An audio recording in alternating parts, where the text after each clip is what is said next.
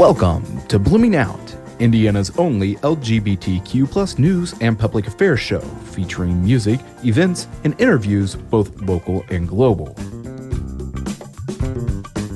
From the WFHB studios in Bloomington, Indiana, this is Blooming Out.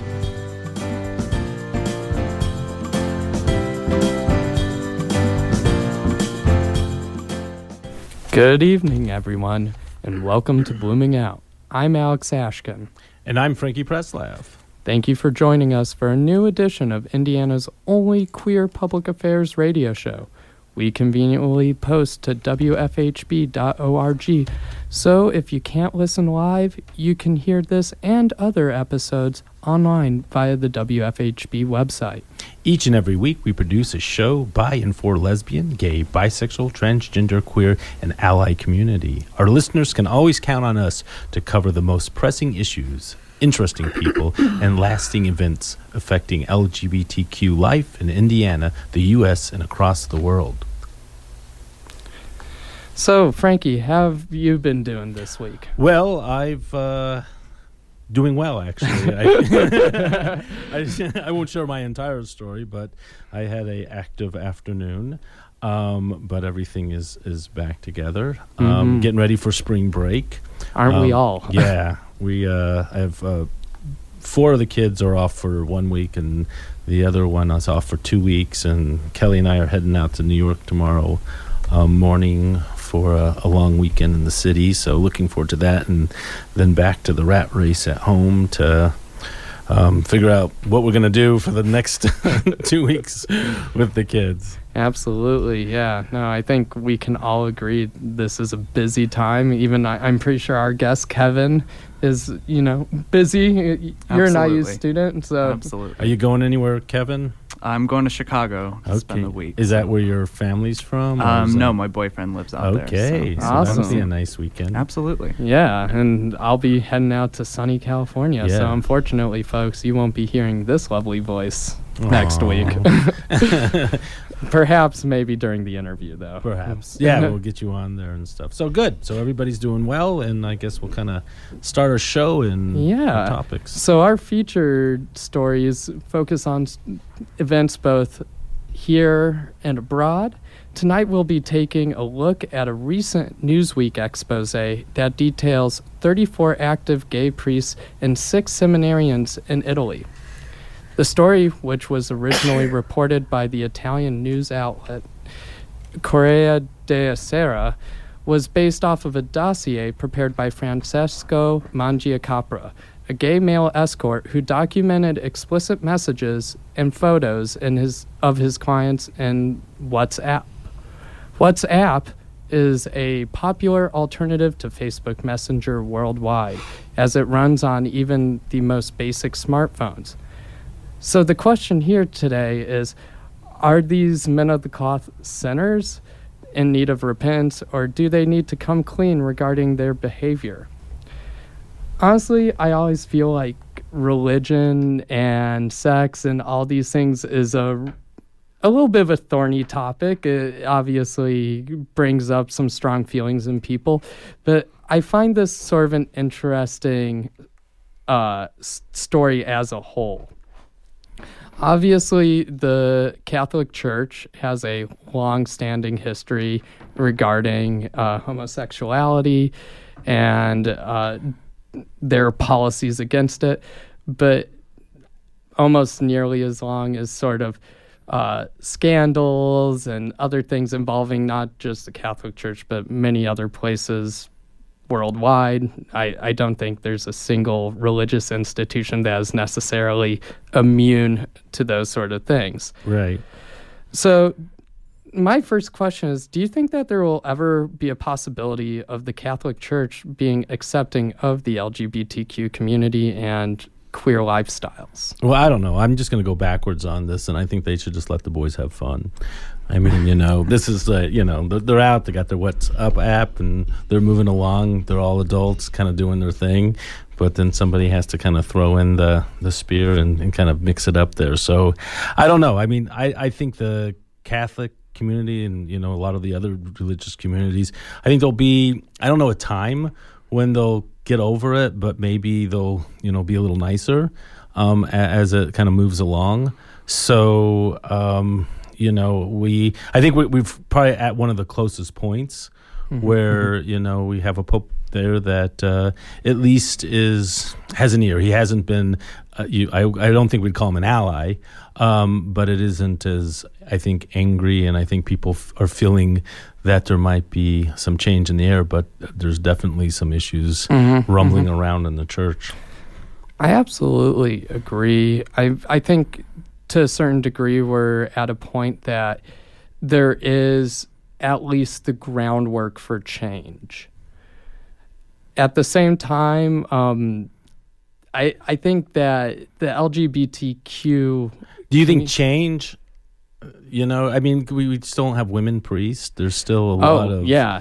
There's still a long way to go, so I wouldn't get absolutely. too excited about that. No, and that's where I was sort of going, I think there's certain things that are a little bit more, in a sense, core to the identity of the institution, and part of that is sort of the way they deal with sex and gender.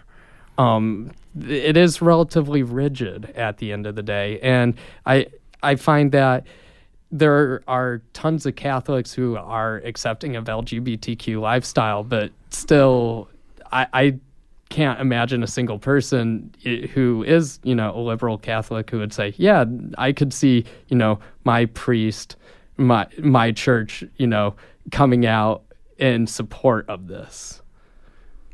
Yeah, I just kind of think back to when the Pope in 2013, when he said, "Who am I to judge?" when he was talking about LGBTQ people.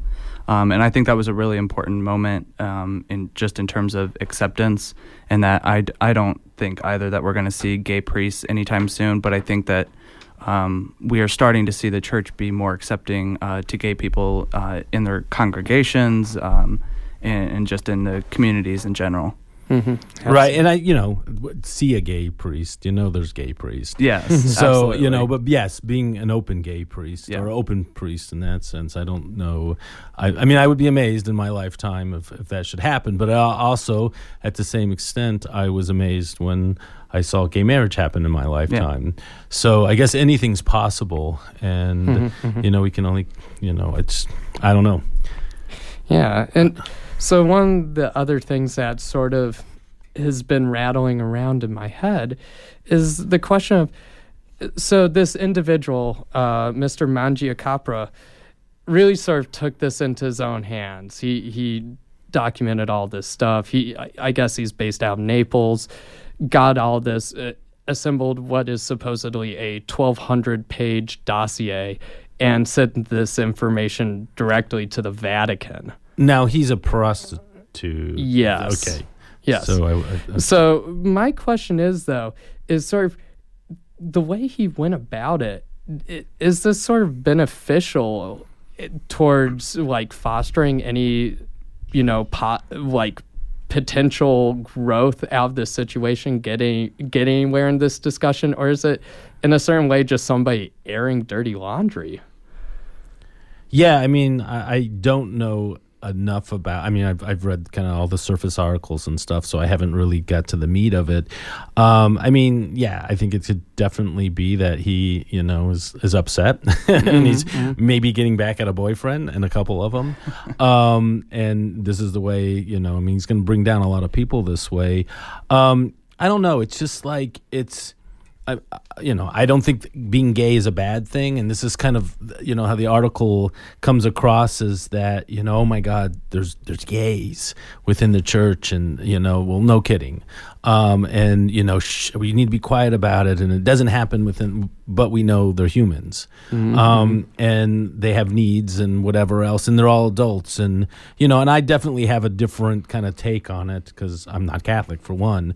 But, I just think that I think he might have had another agenda. I don't think it's just kind of one agenda to say, hey, this is going on and you guys need to deal with it. I think what happens is that you end up pushing more priests into the closet because they're all scared right now, and any other priests that might be out there and that might be affected and how this might touch that are happen to be gay and not out and maybe play on the side, which I guess is not a good thing when you're a priest. Mm-hmm. So I don't know. I mean, it'll be interesting to see what happens. I mean, I hate to see individuals that are, I mean, they're dealing with their own sexuality, and they're, like I said, they're not, it's not an age thing. These are adults. Mm-hmm. So we're not talking about breaking laws. You're breaking other things. So it'll be interesting on how the church will deal with it. If we'll just kind of make it all quiet. These guys all disappear. They lose their positions and in the Vatican, which I'm assuming might happen. But no, I mean, he's destroying a lot of people's lives. Yeah. I think there would have been maybe another way of going about it without names. Mm-hmm, mm-hmm. Yeah, and I have no idea, honestly, if he took this to Corriere della Sera prior to sending the information to the Vatican. All I know is that they were kind of the first outlet to run the findings of the dossier. I feel I don't know if there is any sort of way that he could have, gone through an archbishop or some sort of archdiocese or anything like that. And this is sort of me, unfortunately, feigning ignorance because I really am not super knowledgeable. Well, I think if they're doing WhatsApp apps and they're sending out personal photos of themselves through not Instagram, I'm sorry, but through Messenger and whatever, obviously they were pretty comfortable about it. I don't know if there was any faces involved in those, but I'm assuming yes.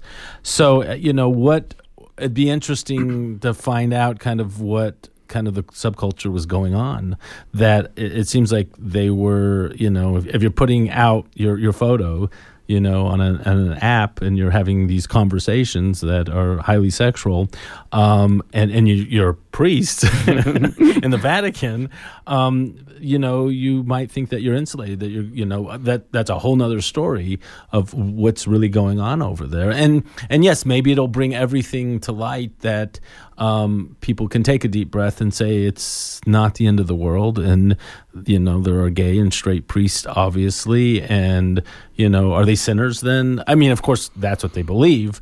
And, it'll just, it'll be interesting. Again, I keep saying, going back to that again, but on how the church will definitely deal with this. But I guess I want the inside story. I want more of the, how why are these guys so comfortable, throwing this out there? They're how did 1,200 pages of this sort of stuff kind of coalesce? Because from what it sounds like, it said approximately 40 some odd individuals, but that for over 1,000 pages worth of quote unquote intelligence gathering is pretty significant. So I who knows sort of the full weight of the discussions that were being had and so on. But that being said, I don't think we're at a point where we're gonna ever have at least any solid closure perhaps on this discussion, because we probably won't even hear necessarily what the church decides to do. If I had to guess, it'll probably be, not keep it hush. They'll keep it hush. Well, regardless of if they, make it all hush hush or not, I don't think they want to. Well, I don't think we're past the hush. Yeah. So there's going to be. But I think it's like you said. I think that you might see some priests and bishops suddenly disappear, right, as they've done with go previous scandals, and yes, yeah, and I mean reassignments, exactly, to the moon. Yeah, so it'll, I think it's, a discussion that needs to happen. Obviously, I think that it depends on what the parishioners will do with it. At that point as well, is that this is like, okay, it's out there. We know that but I guess the argument is again that you just don't have sex outside the church. I don't know. Keep it quiet, boys. Yeah, we'll see. We'll see.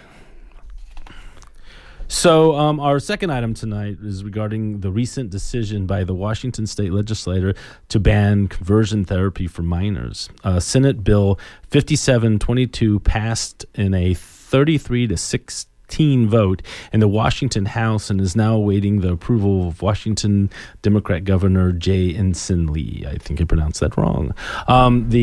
The effect of the bill would label conversion therapy performed on minors as unprofessional conduct.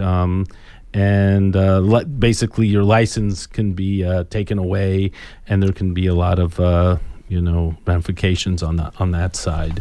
So what are your thoughts on this one? I know that Indiana, we just kind of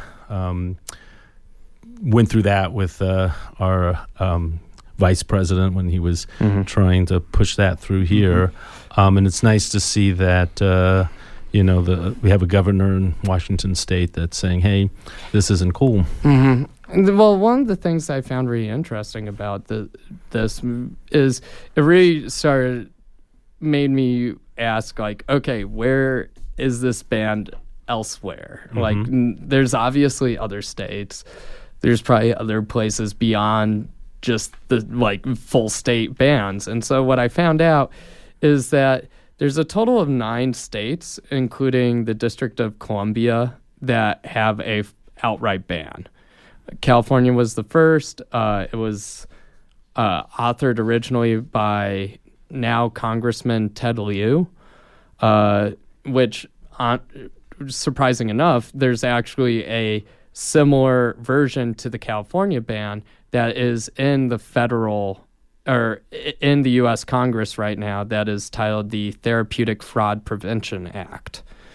That being said, I'm kind of curious because it seems like this is sort of a logical step in a certain way that a little bit of, I guess, self-determination for an individual, that basically saying, if they're a kid, well, they need to, figure out themselves. They need to grow up, become of age, and if they still feel uncomfortable about it, if there is that sort of issue, they can then admit themselves, which is difficult to sort of conceive, right, a little bit, and difficult to sort of... I think somebody that would practice in conversion therapy with adults needs some therapy themselves. So it's you can't change the color of your spots. They are what they are. And a little bit of therapy can depending on what it is, but to convince somebody they're not who they are is problematic, in my opinion. But yes, if you're an adult and you feel that you need to go to someone, I don't think under the guidelines of a licensed therapy that anybody with that particular license should be practicing. But at the same time, if you're, because I guess it could cause more issues for that individual, because there's not a cure.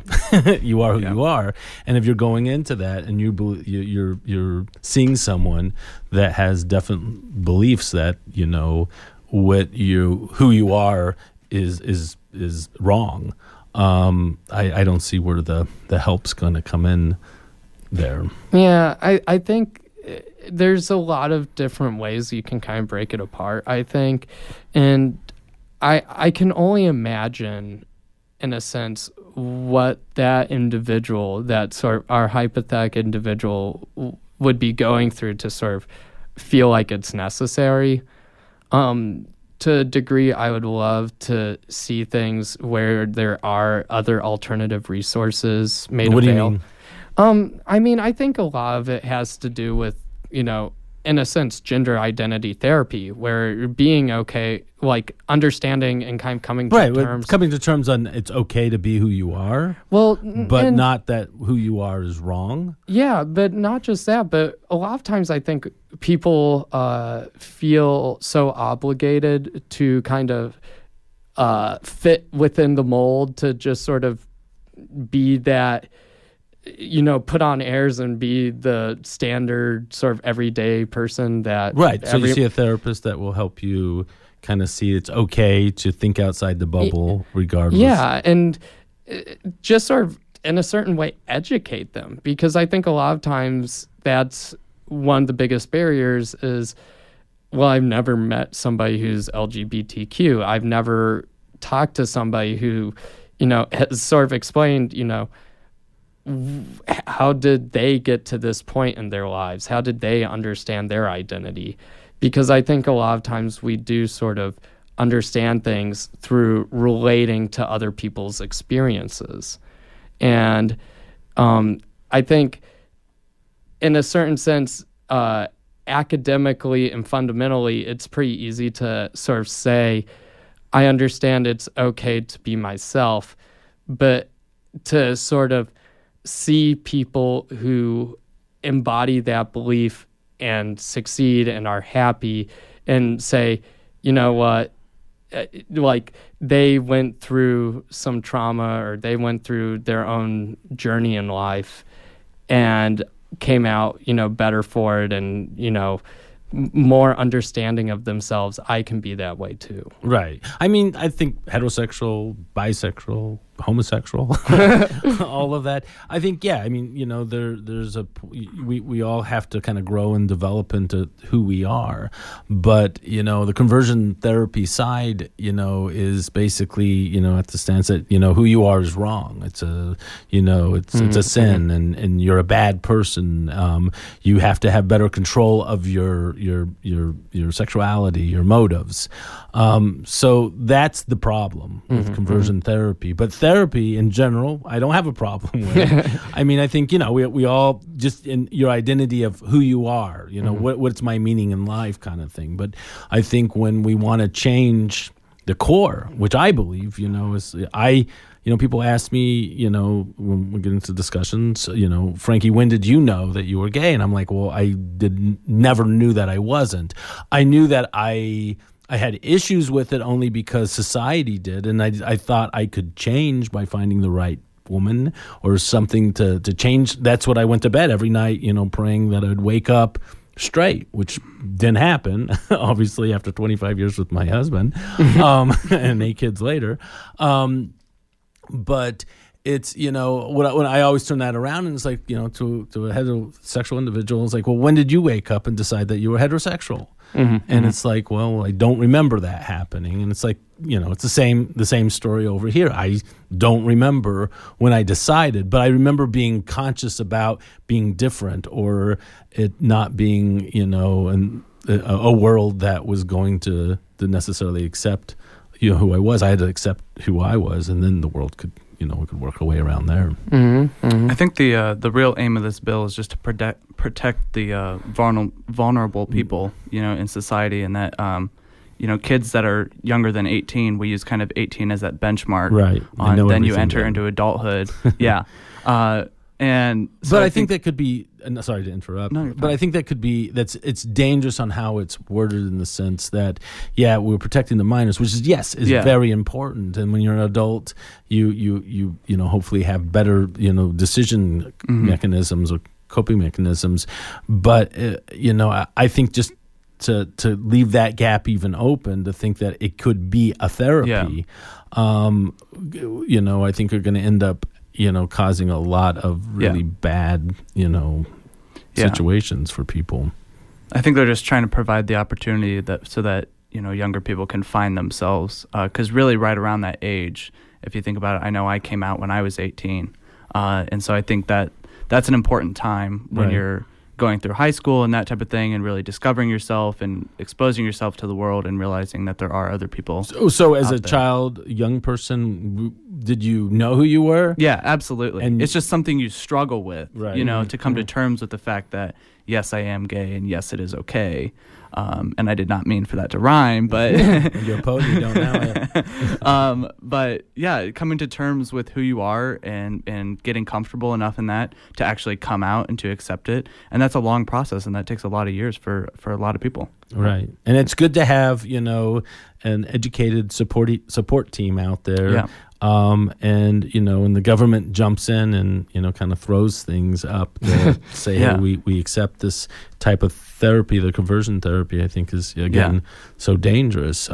We live in we always toot the horn of Bloomington, a community where you have so many different options out there, and you have a supporting community, but there's just so many other communities around that don't have that type of support for people, and that's what in the big picture of where this kind of stuff on the flip side of not saying, hey, conversion therapy is just bad all around, that you leave pockets of it open, it ends up causing so many bad situations for individuals. And I think it's sort of interesting that you mentioned Indiana and just sort of the local community, because there's one of the things that I found sort of curious in my research was that there's a bunch of states who are currently considering bills similar to the one that had just passed the Washington legislature. We have Arizona, Colorado, Florida, Ohio, New York, Pennsylvania, Texas, Wisconsin, Kentucky, and more. So I kind of wonder, why hasn't this been pushed by at least, one of our Indiana legislators? Have you met them? In fact, I have. Well, I'm just thinking right now that we don't even have a hate crimes bill in this state, and we're only one of 5 states not to have one of those. So I think this is not even on the radar right now, even though I think all of us in this room agree that maybe it should be. Right. I guess the good thing was that, they, with when Pence was doing his little thing, at what was that, 2 years ago, it died and it didn't go any further than that, but it's still out there. And we do have a fairly conservative legislation that, I wouldn't be surprised, because Indiana loves to go against the grain on stuff like this. That it does pop up, not in the way that we were hoping.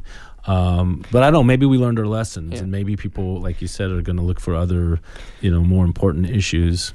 And I think Kevin actually hit the nail on the head. To a certain degree, this type of legislation, especially in Indiana, would be putting the cart before the horse. As you said, hate crimes bill or some sort of legislation codifying sexual orientation into civil rights law, preventing discrimination, that sort of stuff will probably have to happen first. That being said, I was a little surprised to hear that nothing like this has ever been proposed in Indiana, simply because you do have legislators who sometimes are sort of trying to make their sort of moment in when they're in state Congress, saying like, I'm a champion for these rights. I know this isn't going to pass, but I want people to know that I support this. And I'm going to author a bill, and it might, be a complete dud and, fail on the first vote or not even make it out. Have you, I can't recall, but you did a little more research than I have for this particular topic. Did you see anything, where you've seen bills at least come up, or committee meetings, or? Oh, I mean, the best example is in, the U.S. Congress. As I said, I'm just talking about Indiana. Oh, Indiana? No. I mean, I know on the other side. To my knowledge, not. Right, I did a little bit of digging, and that sort of led me to my last little bit, which is beyond states, counties and cities have also sometimes put in these types of bands. Before Washington State had a band, Seattle had one. Ohio is considering a ban currently, but places like, I believe, Cincinnati and Dayton, and I cannot remember if there's other major cities in Ohio, but in Florida, Miami Beach has a ban. So when I was sort of thinking about this, it seems to be in sort of these urban pockets, and then there'll be large areas, on all sides that are just sort of apathetic to it. So is this sort of indicative of a potential, growing rift between urban living and sort of rural? Or because I feel like Indiana, to a certain degree, Bloomington is this great microcosm of a little bit of both. Right. And I mean, you grew up on a farm, Frankie. Right. So, right. To a certain degree, it's I could see Bloomington passing something like this, but at the same time, would it mean anything? Right. It's not going to hold, no. I mean, you'd probably be run out of town, but, we have our share of conservative churches within, this community that do offer therapy. I don't know if conversion therapy is something that they do. I'm assuming that, I'm not going to be surprised to hear that there isn't one or two churches that, has a, quote, therapist in-house that, works with, clients on conversion therapy. But I think mainstream Bloomington, no. I mean, you'd get, I would hope, ran out of town. That's sort of interesting, though, because to me, I think, you can't really divide those two into like mainstream Bloomington and, the rest of Bloomington, outer Bloomington. Right, the other side. Yeah. Past them all. Yeah. But like that's sort of the thing, I live out past 37 and, despite it only being a 15-minute drive from the studio, it feels like a different world. Yeah, definitely. People have different views. But the good news is Bloomington that, the homosexuals do go other places.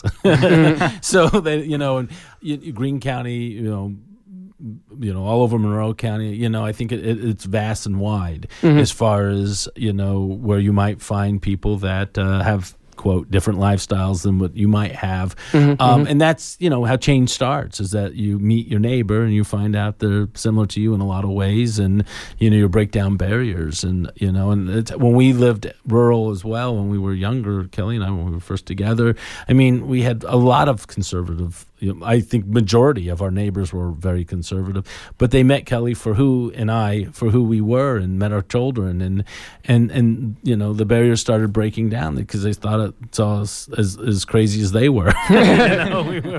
we weren't, we were just this couple doing our thing, and that's how it's done, by people leaving kind of the safety of Bloomington, but more importantly, being comfortable enough to move, to go out and live in the counties. And, I think that I have, hope in humanity, and I see a lot of change happening even further outside of our little oasis of Bloomington itself and to the counties and stuff. So it's just giving the opportunity for people to be exposed. But yes, there are pockets and who knows what's going on in even our city churches when it comes to, conversion therapy. So Kevin, I just sort of thought about this. You're young, you're an IU student, you're a sophomore, right? Yep. So have you gotten to experience much of Monroe County and the greater sort of South Central Indiana region? Yeah, absolutely. So I worked on a political campaign in the area, and so I got to travel around a bit and talk to a lot of different people with some different backgrounds. And I also I grew up in northern Indiana in a pretty conservative area. So I can just tell you from my own experiences, and you kind of touched on it about coming out to your friends and to your family, and that is the easiest way to create acceptance in society is when you can first and foremost build that personal relationship with someone and then welcome them in to the rest of your life, and to say, I'm so much more than my sexuality, but I want you to know this part of my life now. Right. So, yeah, absolutely. I getting to know your neighbor is so critical. It looks like we're at the bottom of the hour, so we're going to kick it over to our engineer, Lucas, with events and a song. This week in Bloomington, we have a lot going on. Tonight at 9:30 at the Bishop Bar, there are 3 bands playing. The Bishop Bar at 123 South Walnut Street. We have Living Hour, Look Vibrant, and Fresh Kill, and that's at the Bishop tonight. Tomorrow night, the Cowboys and ABC Gum at the Block House, 205 South College Avenue, in the alley and downstairs from the back door. That starts at 8 p.m. I think there's a $5 cover. And then on March 10th, the Pie Run to benefit Hoosier Hills Food Bank will be from 3 p.m. till 5, and that is at Karst Farm Park, 2450 South Enright Road, Bloomington. All right, next we're going to listen to a song from Nathaniel Ratcliffe and the Night Sweats.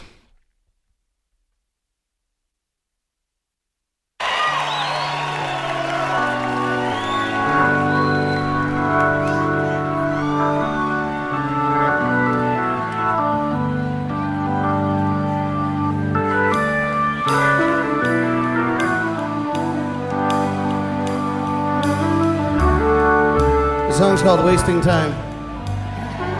It took a long time to get here, to be with all of you guys.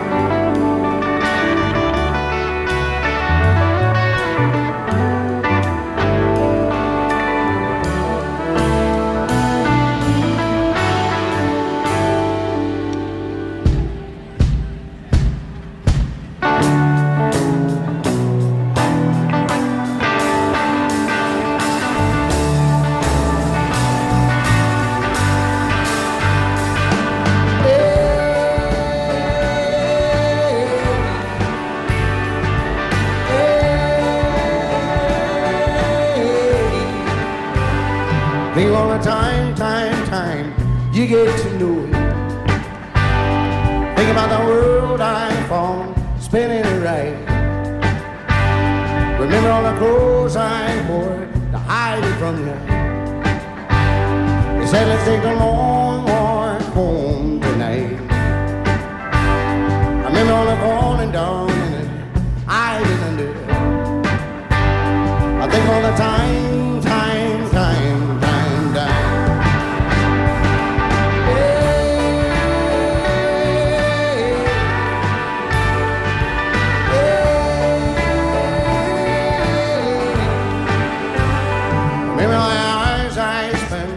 Constant reflection. Well, it gets you down, but it don't make it right. I need my personal intervention. What is the time?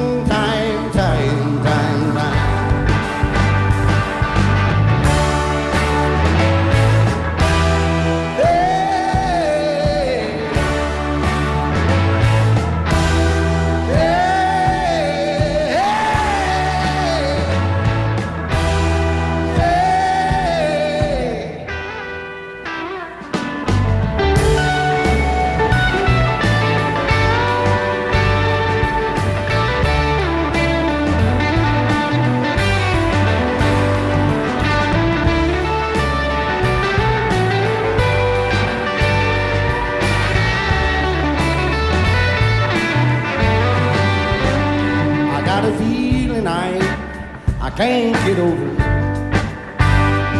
Maybe all we had has always been right. And Think of all the love you gave when you send it over.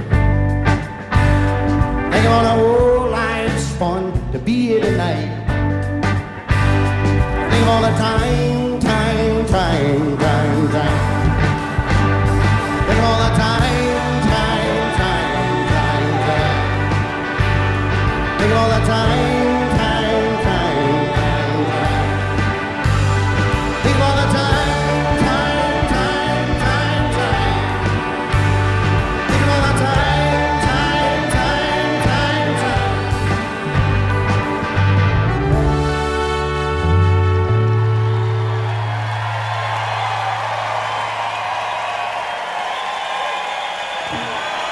Okay. You were just listening to Nathaniel Rateliff and the Night Sweats with Wasting Time from their Live at Red Rocks album. So we are joined in the studio by this wonderful guest, Kevin Mohsenzadeh. He's an IU sophomore who's currently running for the position of president of the IU Student Association as part of the Unite IU campaign. Kevin is also a member of the Public Relations Committee of the wildly successful IU Dance Marathon and served as an intern to the president of IUSA last year. Kevin, thanks for joining us in the studio. Thank you for being here, Kevin. Thanks for having me. Absolutely. So, Kevin, tell us a little bit about, we're going to kind of talk more about, what you're doing in your campaign, but kind of who you are and how you got started. Yeah. Absolutely. So I'm from Northeast Indiana, Fort Wayne to be exact. Kind of got into public service and politics. Kind of runs in my family. My grandpa served in the military. So did my uncle. Kind of got it for them and took it in a different route, more political route. And then when I got to campus, met the president of IUSA, the student government on campus, last year. My brother actually introduced us, and then became an intern for her and just kind of helped out with some projects and learned a lot about the organization and have been a part of it ever since. Nice. So why politics? I enjoy politics because, first of all, it's controversial. I think that there's a lot of bad politicians out there. I think there's a lot of people that aren't in it for the right reasons. And I think that politics is really an excellent way to give back to your community, whether it be on a college campus or in a city like Bloomington or a state or even nationally.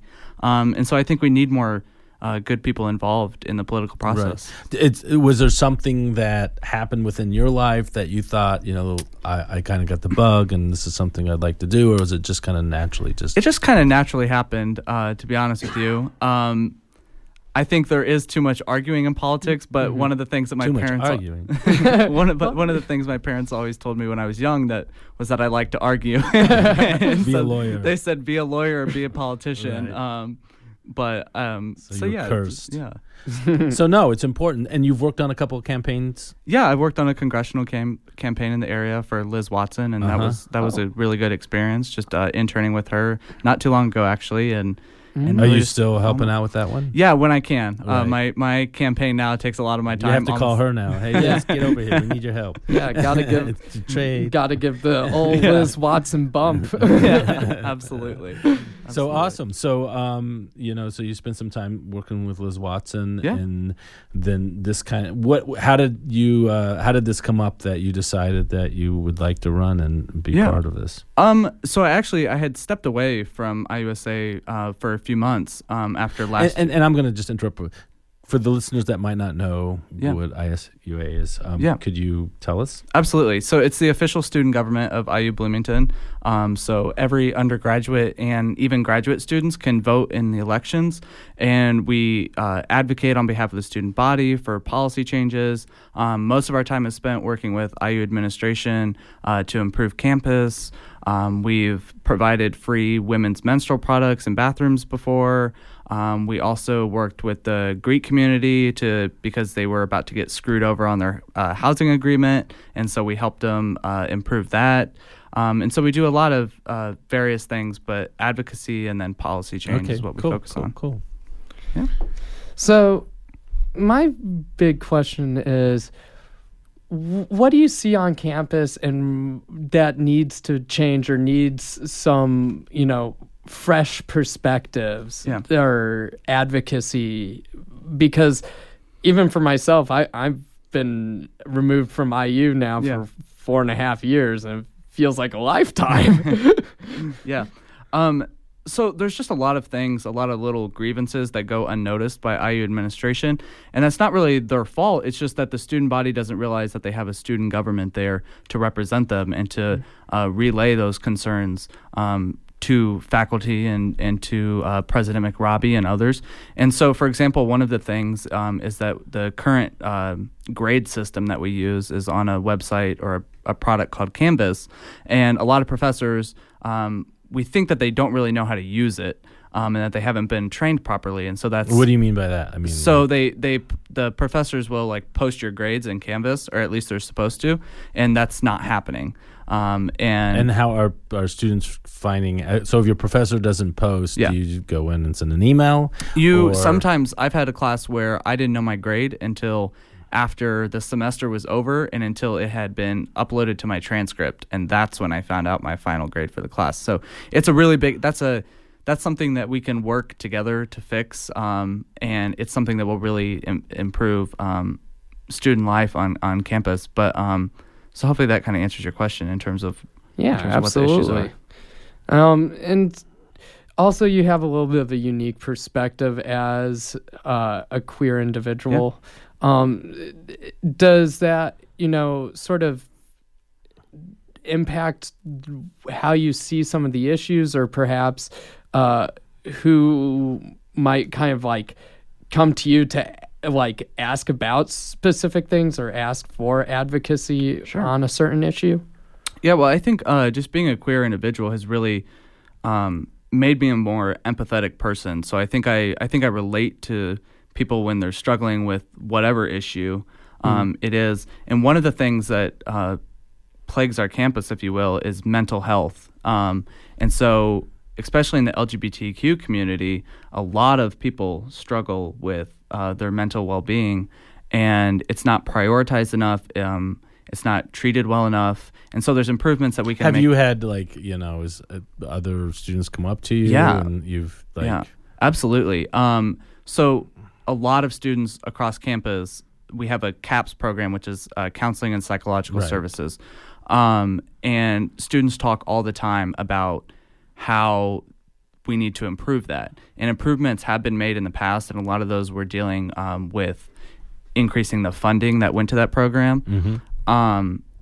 And we now want to move towards, okay, let's get those resources to students. And so one of the things that we're focusing on with Unite IU is to implement online scheduling, because one of the things that I know from my own personal experiences is that when you feel that you need to go to a counselor, that the hardest thing to do sometimes is to pick up the phone, is to schedule that. And so that's what students currently have to do. And we kind of think that it's unacceptable that we don't have an online platform which helps more students get in the door and improves the... Have you gotten resistance from that, or they just said we just haven't thought of that?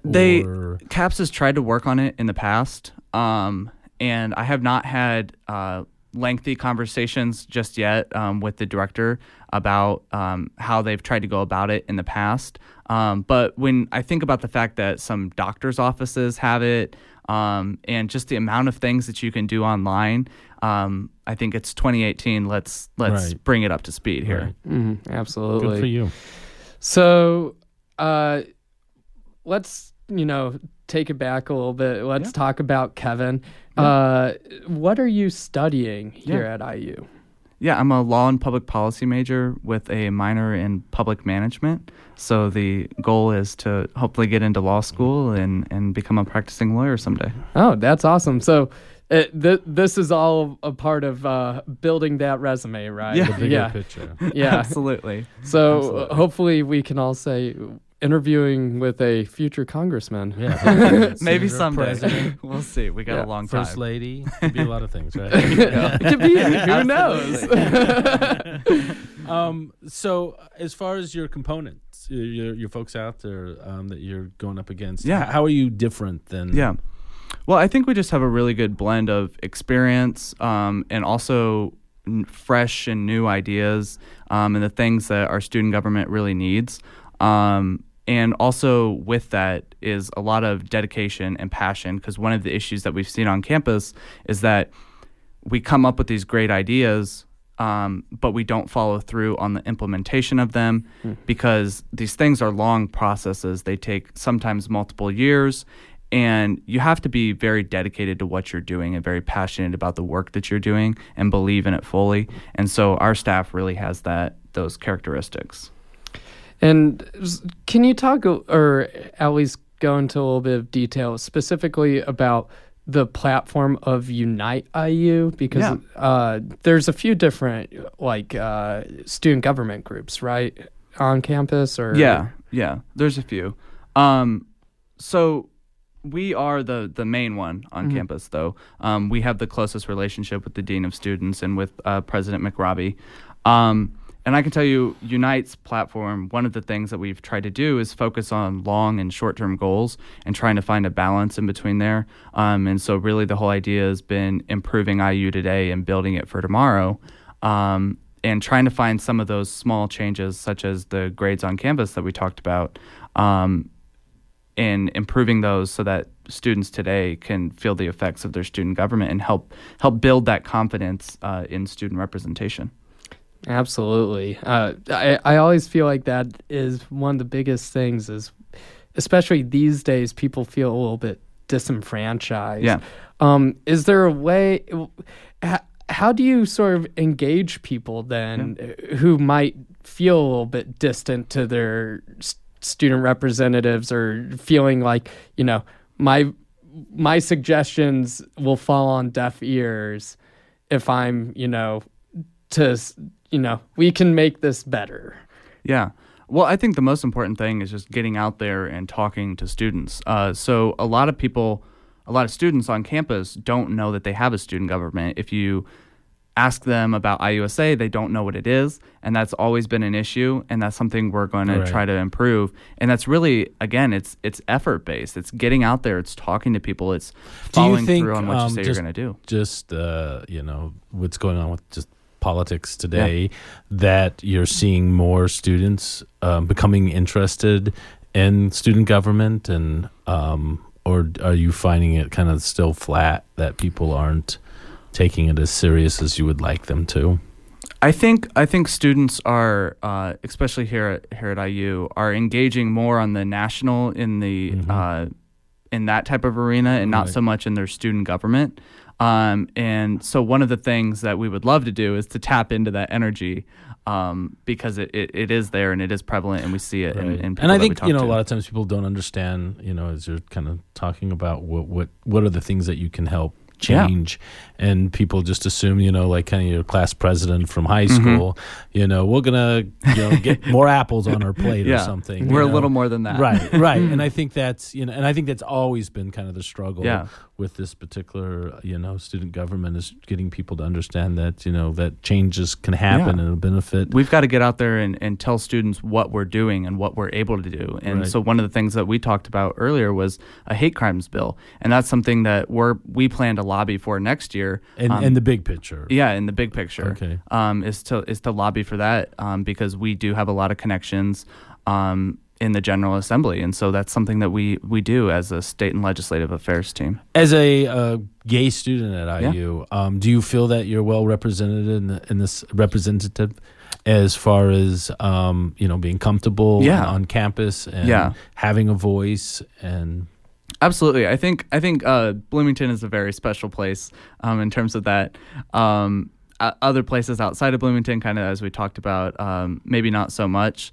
But here campus itself. Campus itself too. Mm-hmm. I think they're very accepting of the LGBTQ community, and that type of thing. And I think I know I came out after I came to campus, and maybe that was part of it. I haven't done too much analysis on that, But yeah, I think we do welcome people, and I think there is a very strong and supportive LGBTQ community within your campaign. Is that one of are you under the gay banner, or is it just kind of a side note that I'm, this is who I am, I'm gay second, or is this something that you're passionate about, that you think that more changes and things need to happen for the GBLTQ community on campus? Why are you laughing at me?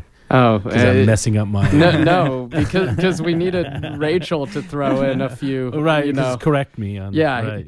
QG... and so on. She's the best at it. The alphabet soup. Well, I would have to say that it is kind of... it's part of who I am, but I would not say that it is part of our platform necessarily, just because, as I kind of mentioned, IU is already such a welcoming place, and that we only have a certain amount of time and resources, and so this is not something that we necessarily wanted to devote a lot of those to.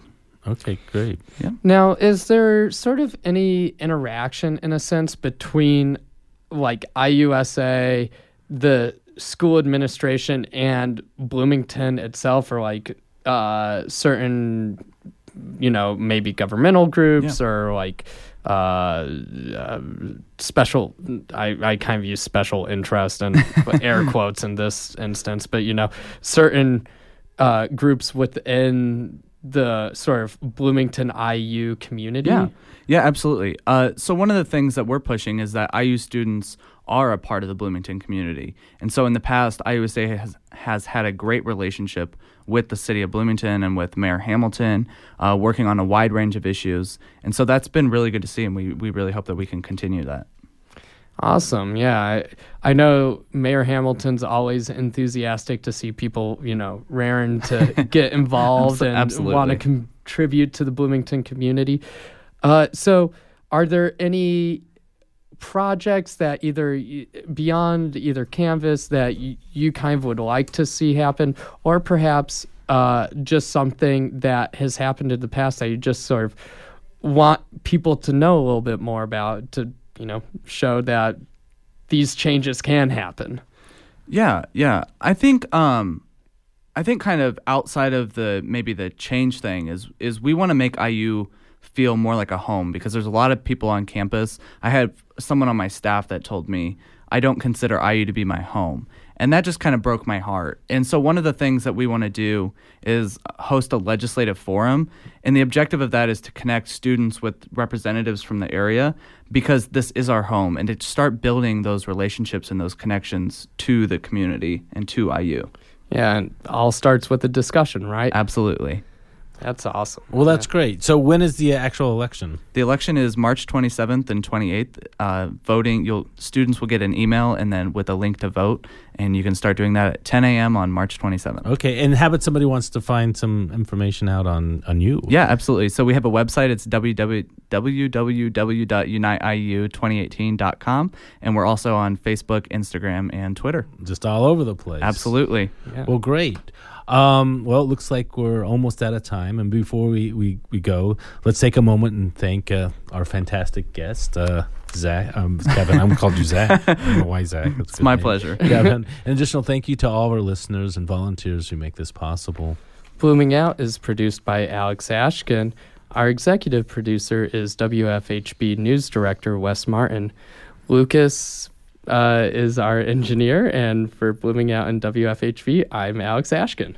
And I'm Frankie Preslav. Tune in next week for a brand new Blooming Out, and every Thursday from 6 to 7 p.m. on WFHB Volunteer-Powered Community Radio.